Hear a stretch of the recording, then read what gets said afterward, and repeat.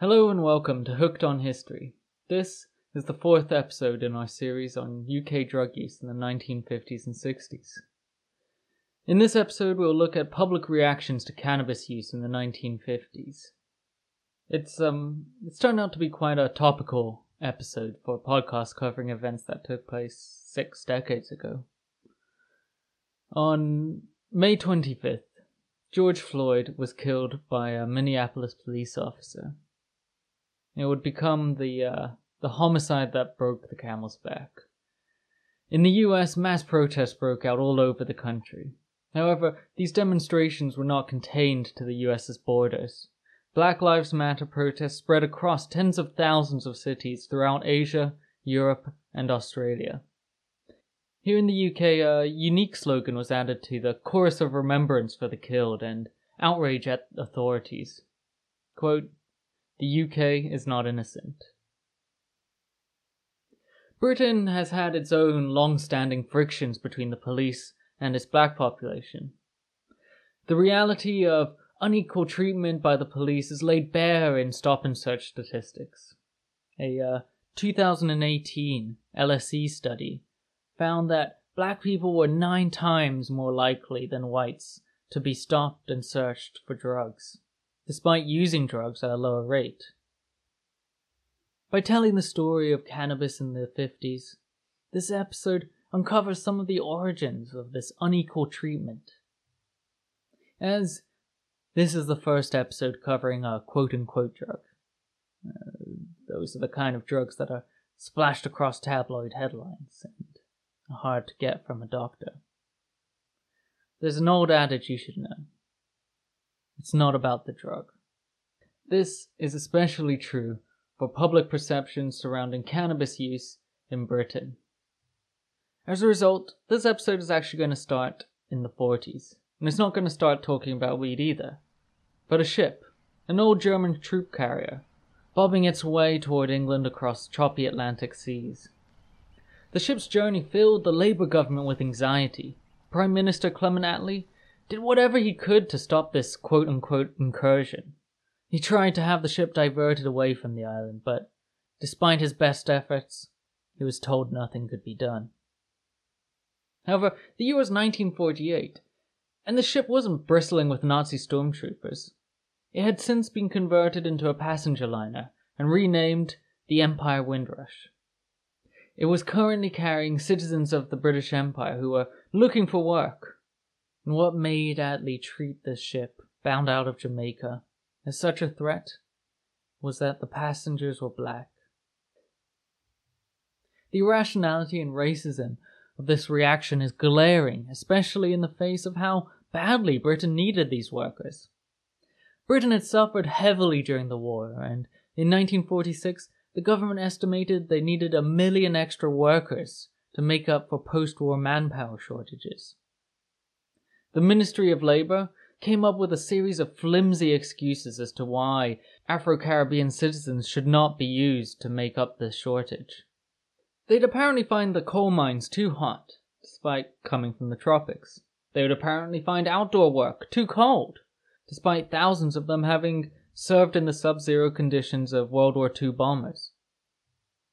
Instead, the government hoped to make up for the labour shortage with white European immigrants. However, Attlee had no legal right to divert a ship carrying citizens, and the Empire Windrush made it to its destination. Its passengers were initially greeted with a positive, if curious, reception. Arrivals at Tilbury. The Empire Windrush brings to Britain 500 Jamaicans. Many are ex-servicemen who know England. They served this country well. In Jamaica, they couldn't find work. Discouraged but full of hope, they sailed for Britain. Citizens of the British Empire coming to the mother country with good intent. Prodded by public opinion, the Colonial Office gives them a more cordial reception than was at first envisaged. Many are to be found jobs. For the passengers, this journey represented opportunity in the land imperial propaganda had taught them was their motherland, and which many had just fought to protect.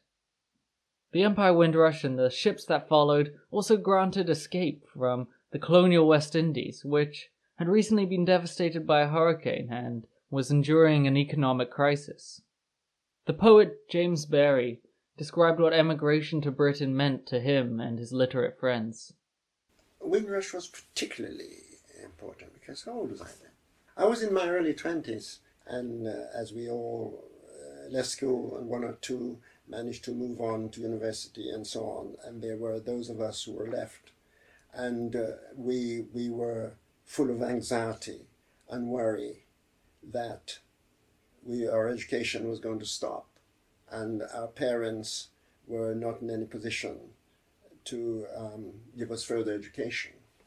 And so these were the kind of anxieties with me and those friends who were like that. And the idea of the ship arriving, taking workers abroad, was quite a happy moment for me and, my friends who were similar. Barry would conclude his poem, To Travel the Ship. Man, Jamaica is a place where generations them start out, having nothing, earning nothing, and dead, leaving nothing. I did wake up every morning and find nothing change. Children them shame to go to school barefoot, only a penny to buy lunch. Man, I follow this little light for change. I follow it, man. One of the Windrush's passengers, who would go on to gain international renown, put his excitement to song. Now, may I ask you your name? Lord Kitchener. Lord Kitchener. Now, I'm told that you are really the king of calypso singers. Is that right? Yes, that's Well, now, will you true. sing for us? Right now. Yes. London is the place for me. London, this lovely city. You can go to France or America, India, Asia or Australia, but you must come back to London City. Well, believe me, I am speaking broad-mindedly. I am glad to know my mother country. The generation of black immigrants who followed would be named after this ship, the Windrush generation. At first, the migration was relatively small, in the thousands, but by the mid-50s, this increased to the tens of thousands after another hurricane hit, and British public services, like the NHS and London Transport, started paying for people from the colonies to come over and fill key jobs. As the political hysteria surrounding their arrival might suggest, the cordial introduction didn't last. Centuries atop an empire where white people governed people of color left large sections of the population with deep racial prejudices. Race riots quickly broke out, where white populations attacked black places of residence. When the police eventually did show up, the black victims tended to be the only ones arrested, initiating a long-standing mistrust between Britain's black communities and the police. An unofficial colour bar, which had been already used to segregate Britain's small number of existing ethnic minorities, was enforced to the extent that Britain essentially became a quasi-Jim Crow state. Good, well-paying jobs were out of reach of Britain's black population. One particularly egregious example of this was E.R. Braithwaite, a black man who served in the Air Force during the war, then went on to get a physics master's degree from Cambridge. But despite his lofty credentials, nobody would hire him in his field. Eventually, he was persuaded to become a teacher and was placed in one of the East End's worst schools. He went on to write about the experience in his book and later film To Sir With Love. Housing was also hard to find. The rubric "No Coloureds" often accompanied advertisements for rooms to let. In 1957, the BBC followed a young black man, Ben Busquet, around with a camera as he tried to find a room to rent in Brixton. The resulting documentary recorded rejection after rejection. I've heard that you've got rooms going. And I've got a room, but I'm afraid I can't let you in. Beg your pardon? I can't let you in. I've got 14 English boys in here. 14 English boys. So you don't want I can't mix. ever so sorry, I wouldn't sell, but if I let you come in, all my boys would leave. If you let me come in. If I let you come in, all the other ones would go. Yes. Okay. I'm ever so sorry. Yeah, that's right. People made sort of silly excuses. I wouldn't have you because my husband wouldn't like it. Others would, I know I don't take blacks. And things like that. This was awful. It was here in the private life, the hearth in the home, that Brits had the most trouble accommodating the new black inhabitants. A 1951 survey found that while 70% of respondents didn't mind working with people of colour, only half would invite such a person into their home, and just 30% would allow them to stay. Those who couldn't handle the idea of an ethnic minority staying for tea were asked to give a reason. Many of these responses revolved around feelings of otherness, cultural differences. Others were afraid of what the neighbours would think, but most could only muster vagaries, don't know, can't say, or just don't like them. So why am I telling you all this? Well, as I said, when studying a quote-unquote drug, especially when looking at societal reactions to it, it's usually not about the drug itself. And this racism is the context, and frankly, inseparable from the public conversation about cannabis.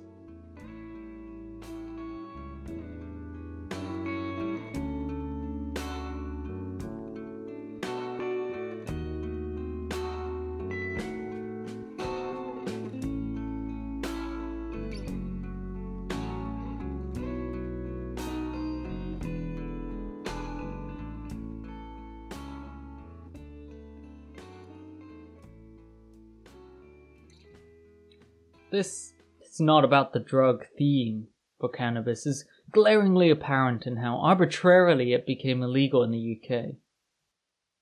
In the 19th century, the British Empire got into the dealing of drugs in a big way.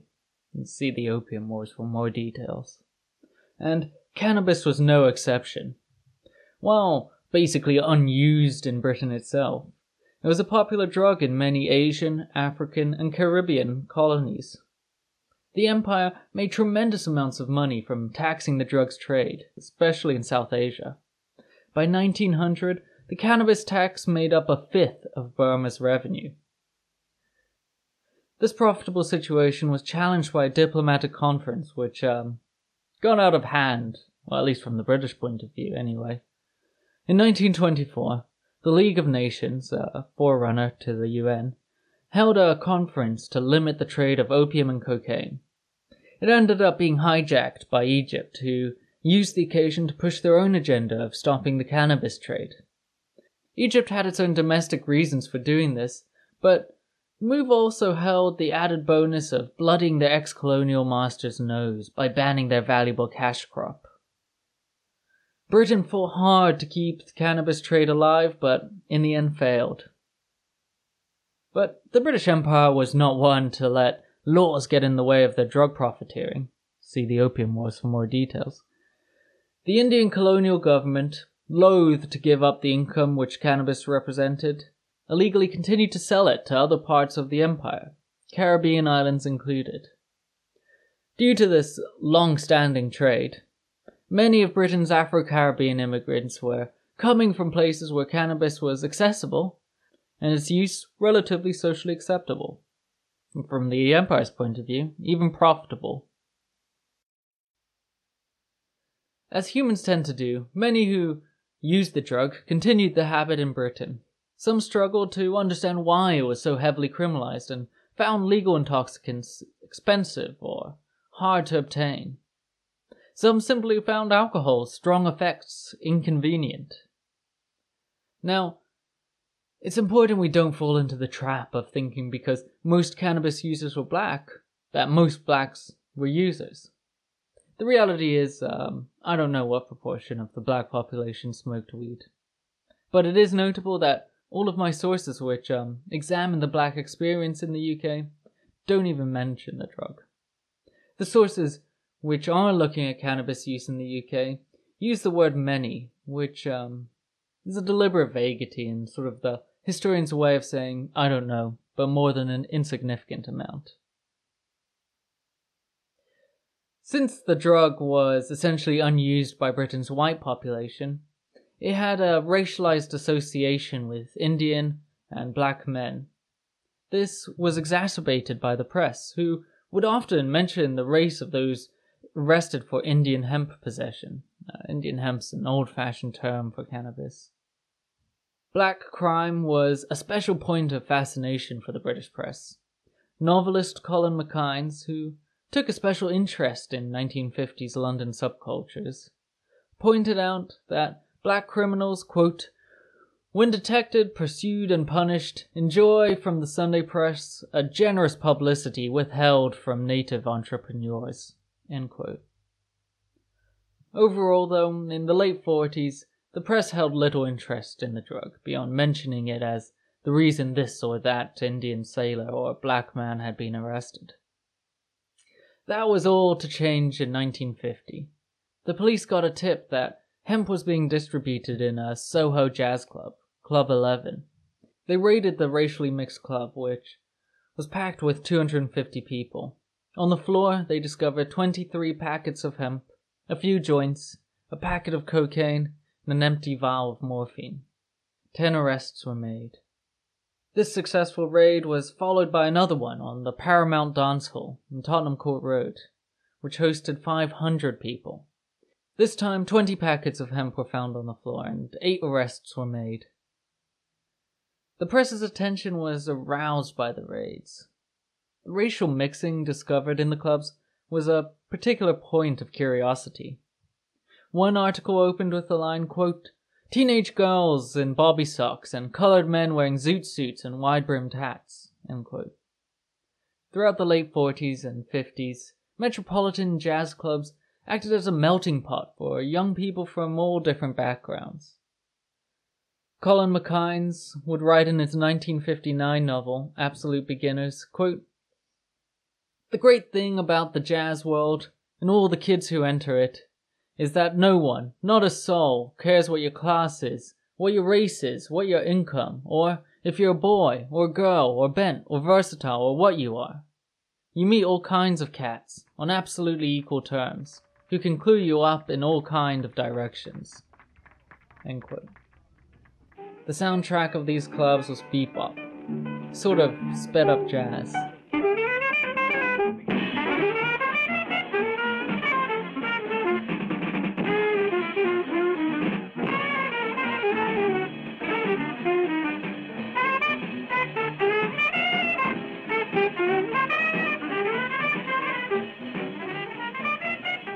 The discovery of young racial mixing in the presence of cannabis gave birth to a narrative of black men pushing the drug on white girls.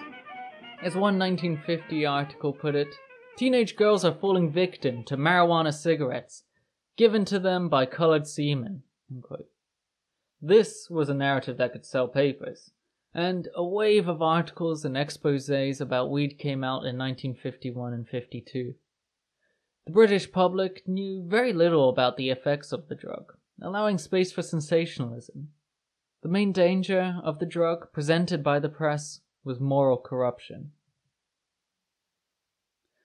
Tabloid crime journalist Duncan Webb was one of those wishing to cash in on the fresh new outrage. Webb was a part of a generation of crime reporters you see romanticized in the era's noir films and novels. Getting beaten up or threatened in pursuit of a story was all part of the job. Apparently, he even dated the ex-girlfriend of serial killer John Hay in order to better cover the case. Webb wrote his cannabis exposés with all the flair of the era's sensational crime fiction. His 1951 article opened, quote, in a London street last night, I walked up to a flashily dressed Negro and murmured, "Got any stuff?" Without a word, he slipped a thin brown packet into my hand. I gave him £0.50. Then we parted ways, he to tout his wares elsewhere, I to examine my purchase. This simply conducted transaction was the climax to an investigation into the growing national menace, dope peddling among Britain's teenagers. End quote. Webb, true to form, didn't stop at just buying marijuana. He went on to self-experiment for the benefit of his readers. He described the effects under the subheading Temptation. I passed a burly policeman and my drug brain became possessed with the notion that I could throw him across the street with the greatest of ease. It was then I decided I must go home, to remove myself from any temptation. In my drugged state, I was a danger to other people, and myself. End quote. Criminal behavior was a popular symptom of cannabis in news articles. A later expose claimed, quote, "The marijuana smoker gets a mad criminal courage. Give him a gun and he will shoot." End quote. But this sort of moral corruption wasn't Webb's main focus. The fact that large amounts of cannabis was recovered from multiracial jazz clubs wasn't lost on him. Under the subheading, Girls Beg, Webb told readers, quote, "Young girls in particular abuse themselves in a nauseating fashion before their suppliers, Negroes many of them. Sometimes the dealer tantalizes his victims, refusing to sell until one of the girls has danced with him. Eyes rolling, body twitching, a 16-year-old girl then slides into the motions of bebop in the arms of the black peddler." End quote. Duncan Webb's portrayal of a drug transaction bears more than a whiff of resemblance to 19th and early 20th century white slave trade scare stories. The archetype of these stories would follow a white woman who was seduced by some foreign agent, drugged and then raped. Sullied and in the clutches of drug addiction, she would then be forced into prostitution. In general, tabloid articles covering black men and white women mixing pushed these white slave trade themes of decadence, corruption, and attempted rescue. As I said in the introduction, racial prejudice got stronger the closer it approached the home or private life. Interracial sex and families were a prime social concern during the 50s. Due to most of the black migrants being men, black men and white women was the variant usually explored and worried over. A 1958 poll found that 71% of people disapproved of mixed marriages and only 13% approved. In the same year, topical news discussion show, People in Trouble, examined the subject. One of those interviewed was Mr. Wentworth Day. And you were, in fact, an advisor to the Egyptian government and the Sudan, so you know what you're talking about. Well, I've been there and seen them in their own home surroundings. And as a parliamentary candidate, I've been into a good many working-class houses. As I have? Where there have been, oh yes, indeed, where there have been many mixed marriages, and I've seen the children. And my view is this, that no first-class nation can afford to produce a race of mongrels. And that is what we're doing. Sooner or later, that's going to come back on the children. Those children are unfair hostages to the future. It's unfair on the children, it's unfair on the nation. It's one of the reasons why France is a third-class nation today. Too much mixed blood. Are you implying that a half-caste is in any way mentally deficient? Definitely. But there's nothing to prove this at all. That unfortunate child is born with an inferiority complex. If it isn't born with it, it grows up with it. You can't possibly say that it's born with an inferiority complex. That's something that we instill into it later. We may instill it, and also the pure black people may instill it themselves, because they have an instinctive contempt, you know, for what they call white trash. But if conditions were different, there was not the social prejudice, such as you have, and there were not the practical difficulties, then if two people were in love, wouldn't you recommend them to get married? Love is a very curious thing. It depends on how you define it. I think a lot of these mixed marriages are caused purely by downright sex or sloppy sentimentality. Those were actually some of his tamer opinions. I censored out his more offensive assertions. But to be fair to the time, Wentworth Day was presented as an extreme opinion, and his pseudoscientific racial eugenics style of prejudice was dying out at this point. But then again, its presence on national TV shows this was probably a slow death. Another extreme opinion was offered by Lord Altrincham. But I'm sure that I would never be prejudiced on grounds of colour when it came to marrying. I can't imagine being prejudiced on that ground. It seems to me quite ridiculous that anybody should be. But you might not be, but perhaps your friends would, and your neighbours, and people who would influence your children. Well, that's the whole trouble, isn't it? I mean, it's this social atmosphere against mixed marriages which creates the problem. It's because people have got a complete bugbear in their minds, a completely unreal idea that mixed marriages are bad, that they create a climate in which it's difficult for children of mixed parentage. Yes. But if there weren't the atmosphere, then it would be perfectly normal, just like people with fair hair and dark hair intermarrying. But at the moment, this atmosphere is so strong, one would hesitate to recommend a mixed marriage even to people who are in love. Yes. Well, if they're really in love, they won't need to have any recommendation. No. They'll actually do it. And the more people that do it, the quicker this beastly atmosphere will be removed. Well, how do you think we can help remove it? I think just those of us who believe in it say so as often as possible. And those of us who fall in love with coloured people get married as quickly as possible. Lord Altrincham would later give up his title, become John Grigg, and a substantial figure in the anti-apartheid movement. That a man saying that race isn't really a thing and shouldn't be a factor in love is presented as extreme shows how difficult racial mixing was for the public to accept. The host, Dan Farson, offered his own opinion. We've heard the two extreme points of view of Mr. Wentworth Day and Lord Altrincham. I find it deeply shocking that an enormous number of people in this country would agree with Wentworth Day. However, one can be too enlightened about the subject. However much one would like things to be, one has to face the fact that there is this great social prejudice and all the practical difficulties. In fact, I cannot honestly say that I am really in favor of mixed marriages. But that is because things are as they are, and I can only hope that they will change.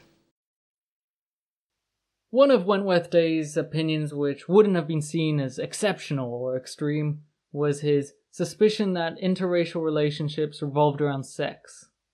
There were deep cultural anxieties and jealousy surrounding black masculinity and sexual ability. Here's journalist Marvin Jones.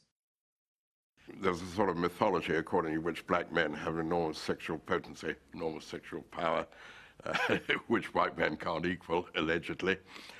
So there's that kind of talk. And then there's talk about I wouldn't let my sister go out with one of them. You know, no decent girl would go out with a black man. This kind of talk. White women who did break this taboo were either seen as innocent in mortal danger, or conversely, as promiscuous and sex-crazed. Female sexuality was also a point of social anxiety, and an overactive sexual desire, or perversion, was often blamed for their wish to go out with a black man. As a result, these women were often seen as having been corrupted, or possessing loose morals. One black man would point out, quote, "If I was seen walking down Lime Street with the Queen of England, and no one recognized who she was, it would be assumed that she was a street girl," end quote. These women were subjected to particularly unkind treatment. White people would never speak to you. As they used to pass you, they used to spit. It was terrible. You know, people can be so cruel. Why? I mean, we're all human beings. All human beings. In To Sir with Love, E.R. Braithwaite would agonize over how society would treat the woman he had a huge crush on if he acted on his feelings. Quote, "How long would our happy association survive the malignity of stares which were deliberately intended to make a woman feel unclean, as if she had abjectly degraded not merely herself, but all womanhood? Only the strongest women could survive such treatment." End quote. As cannabis was seen as a facilitator of racial mixing, The supposed moral degradation involved in racial mixing became a symptom of cannabis use by proxy. Often racial mixing was seen as the larger issue. When the Paramount dance hall closed down shortly after the raid, drugs had nothing to do with it. Instead, it closed down because of all the complaints they were getting about black men dancing with white women. The managing director of the dance hall's owning company would tell the press, quote, "Frankly, I'm not in favor of colored men dancing with white girls. You know what it can lead to. And so, although we did not mind colored people making the dance hall their meeting place, our hospitality must now end." End quote. And like that, the doors of another place of leisure are closed to people with darker skin, and the color bar becomes a little tighter. Beyond racial mixing, cannabis was often associated with the moral corruption of youthful, and especially female, independence. In another of Webb's weed exposés, he found a jazz-dancing, marijuana-smoking, occasionally nude modeling, 19-year-old to be his subject. He asked her, quote, "What are your plans for the future?" She answered, quote, "I don't know. I want to travel. I want to see France. I don't want to get married. I don't want a career. I've got no ambition. All I want to do with my life is have a good time." End quote. This answer was Webb's aha moment. He presented it as the conclusion to her corruption and proof of the evil marijuana peddlers were wreaking on British teenagers. Ex-policeman Robert Fabian, who through his radio and TV work was better known to the British public as Fabian of the Yard. Stories of the war against crime as told by the detective of the century, ex-superintendent Robert Fabian.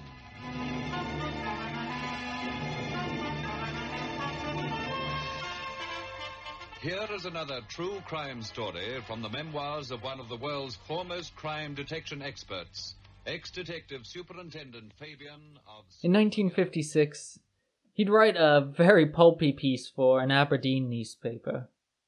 He managed to stuff it with all the drug scaremongering greatest hits: black criminality, racial mixing, and female activity anxiety.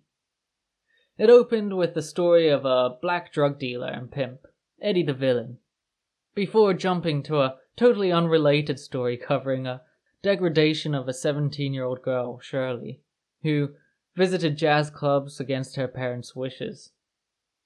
She was found at the Club 11 and Paramount raids. It's heavily implied she was high. Fabian made sure to mention that black men were present. Shirley's fate was typical of the white slave trade motif.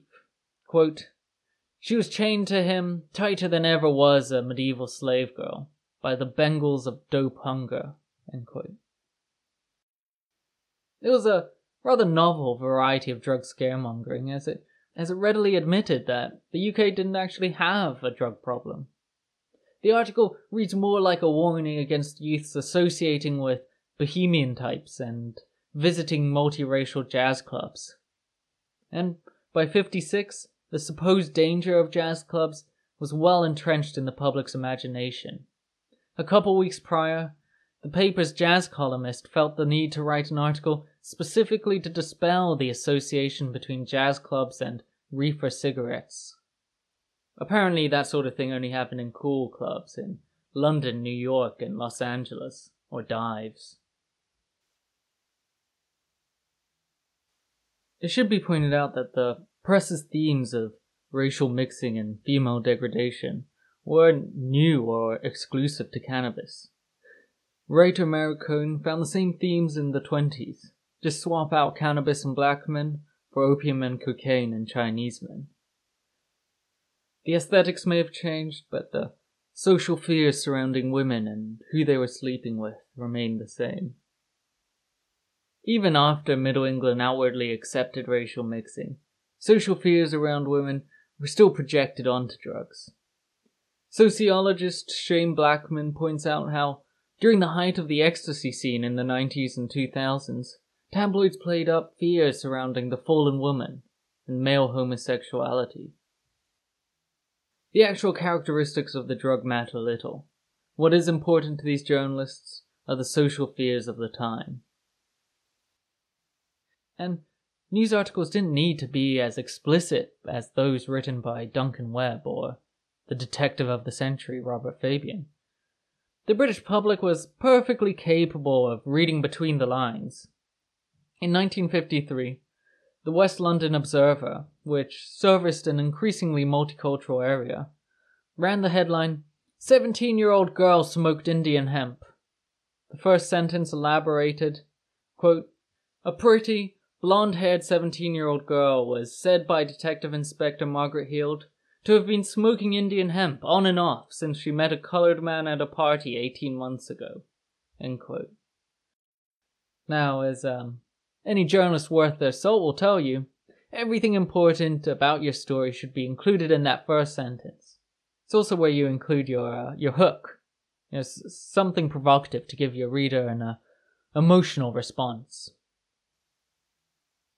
This article, about a teenager getting arrested for smoking weed, placed importance on demonstrating the girl's sexual appeal, and that the degrading agent was introduced through racial mixing. As a hook, it worked well. Black immigration had been a contentious issue in the West London Observer's letter section.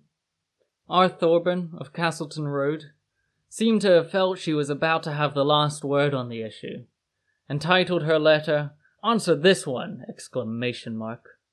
Her final point was, quote, "Lastly, the front page of this week's WLO has a story of a 17-year-old girl getting Indian hemp from a colored man, which speaks for itself." End quote.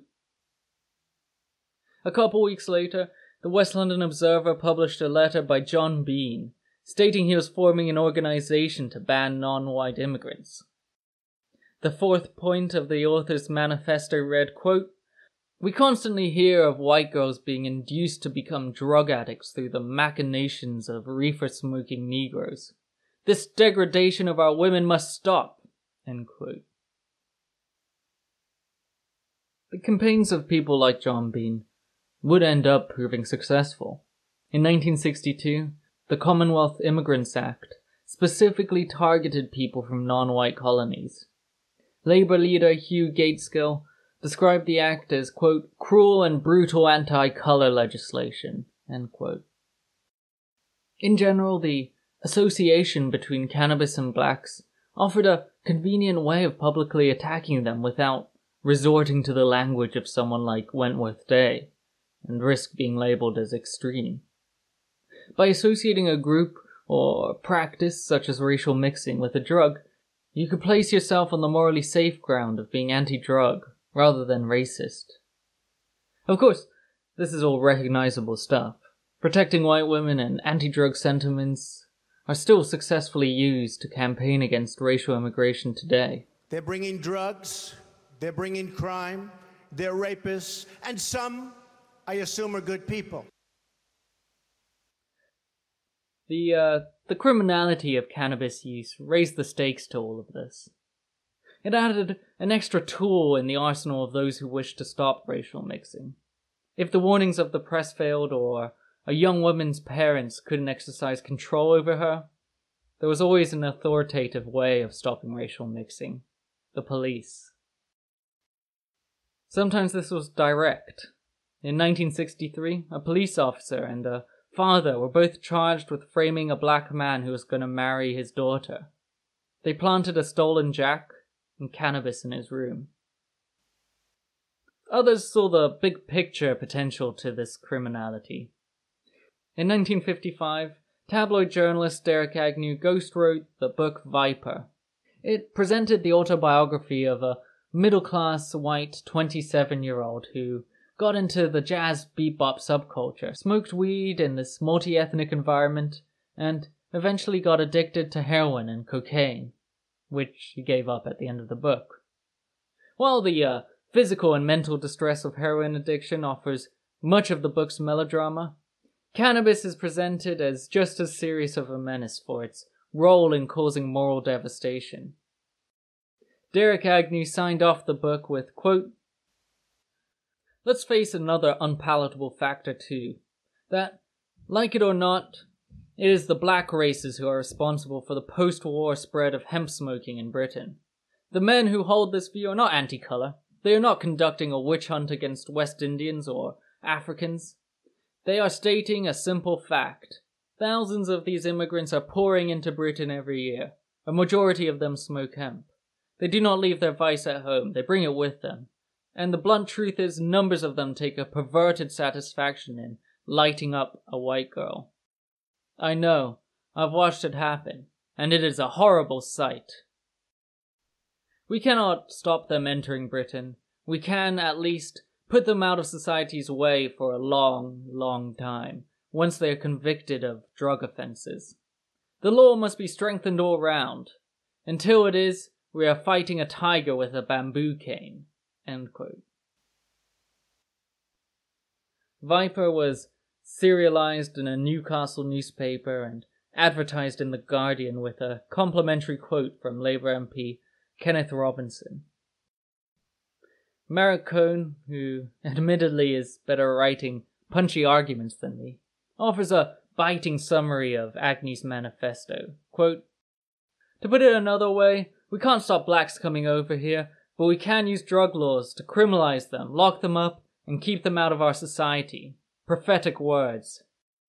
Viper is less a drug text than that of a society alarmed about racial pollution and the consequent eruption of deviant subcultures. The drug that dissolves barriers between the races is the one that instills the most terror. The objective, individual misery of heroin and cocaine addiction is a side issue. That can be beaten on its own, Viper allows. But the race mixing will take more than medical treatment. End quote.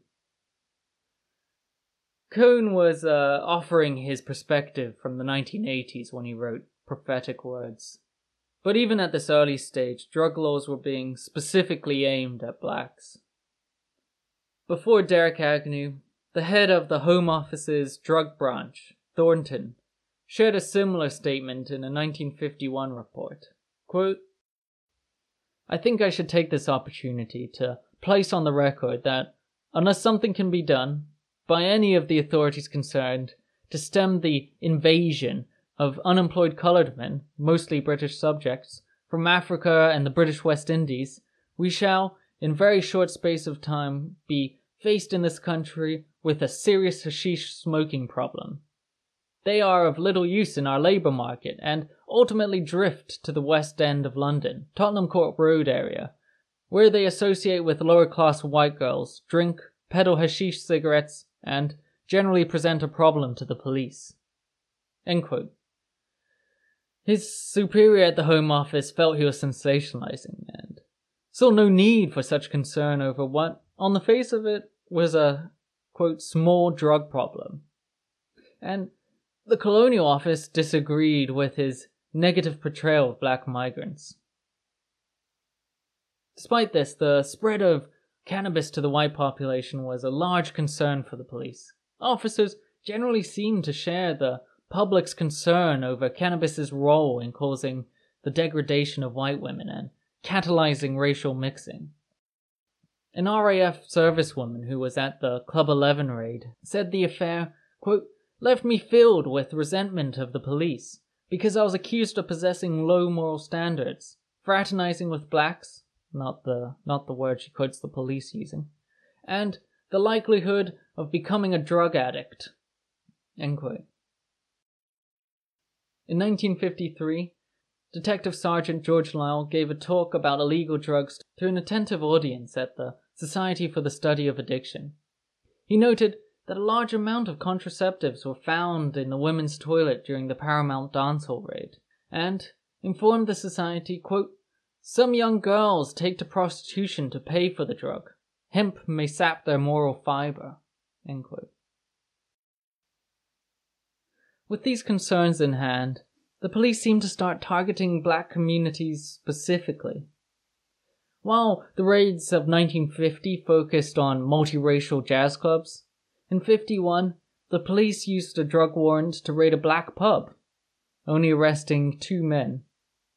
As the police report excitedly points out, this may have been the first time the police had ever used the extreme measure of raiding a pub for drugs. The reason given for the raid was they got a tip that cannabis was being sold there, and that the regulars had changed from a white population to a black one. There seemed to be very little strategic reason for the raid, considering the small amount of arrests, especially compared to the jazz club raids.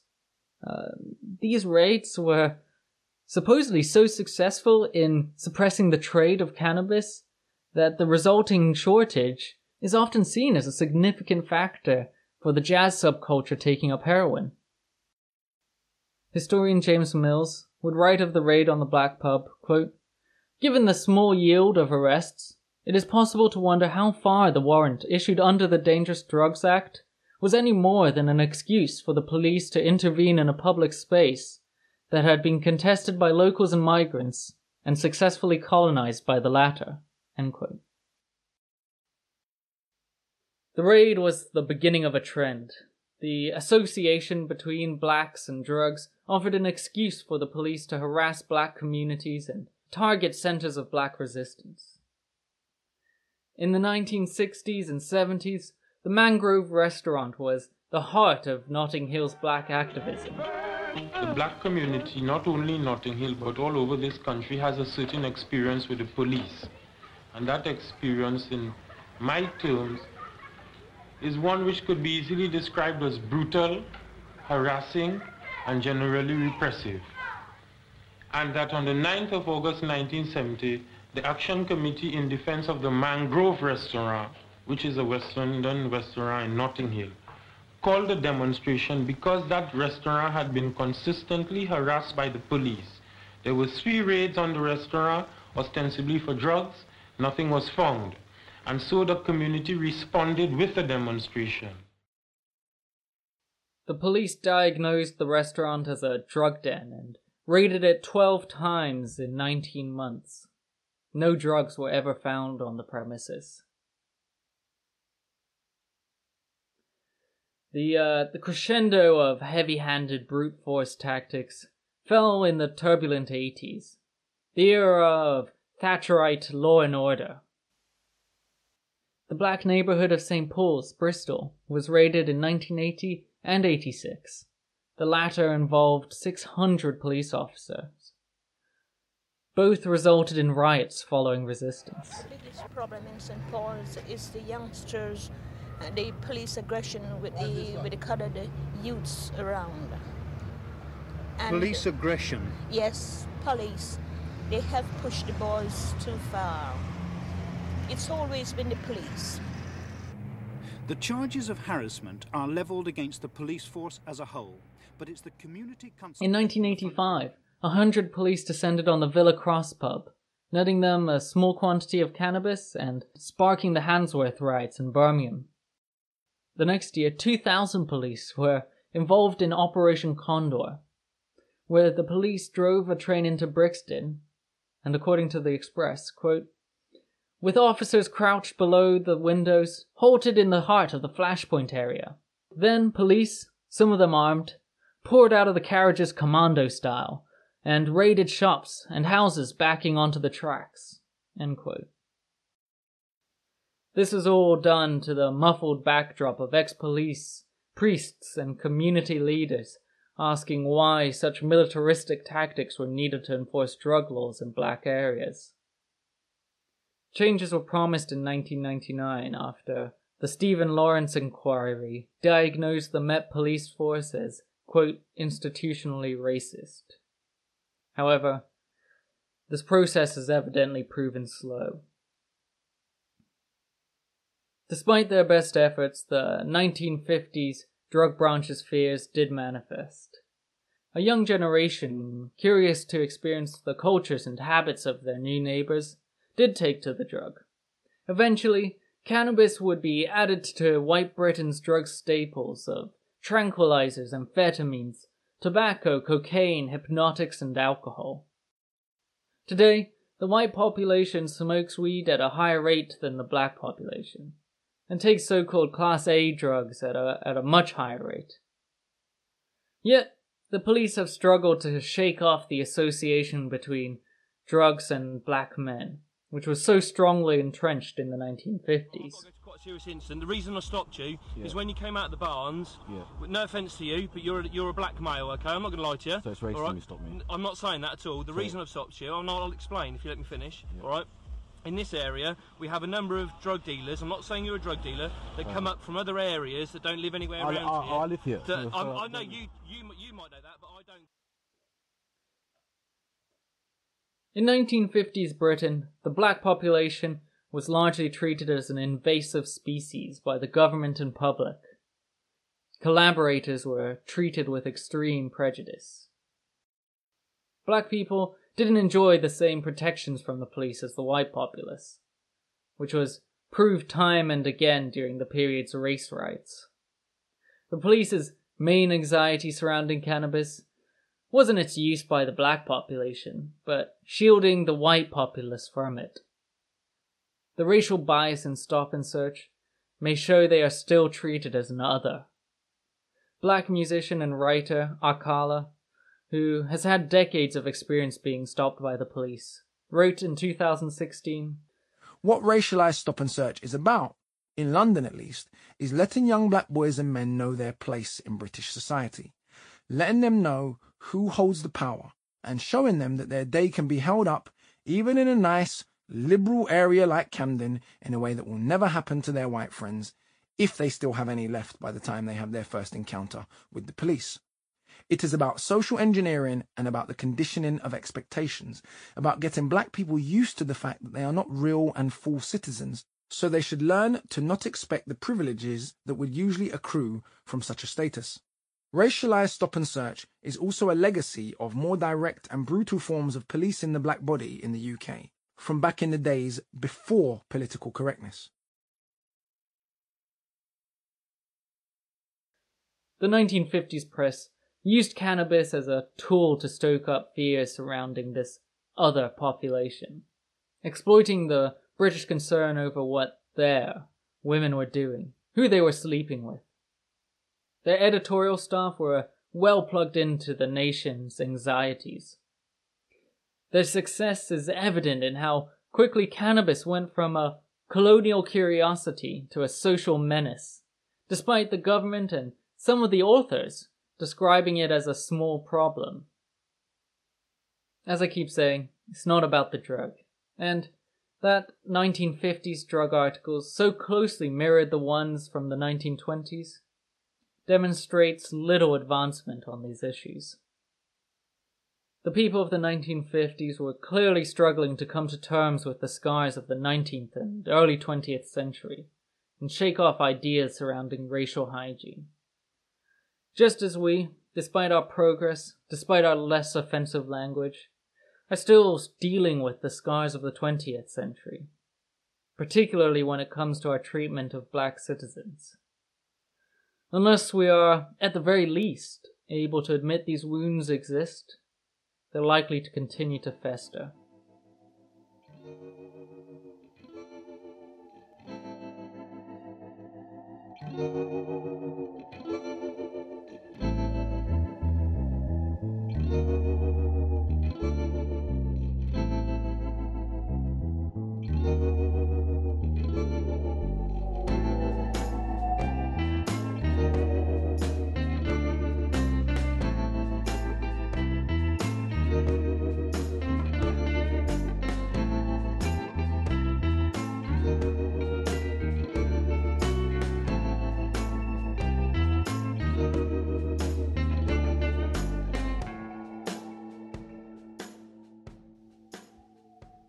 For reference and a script of this episode, please visit the Hooked on History website at hookedonhistory.co.uk.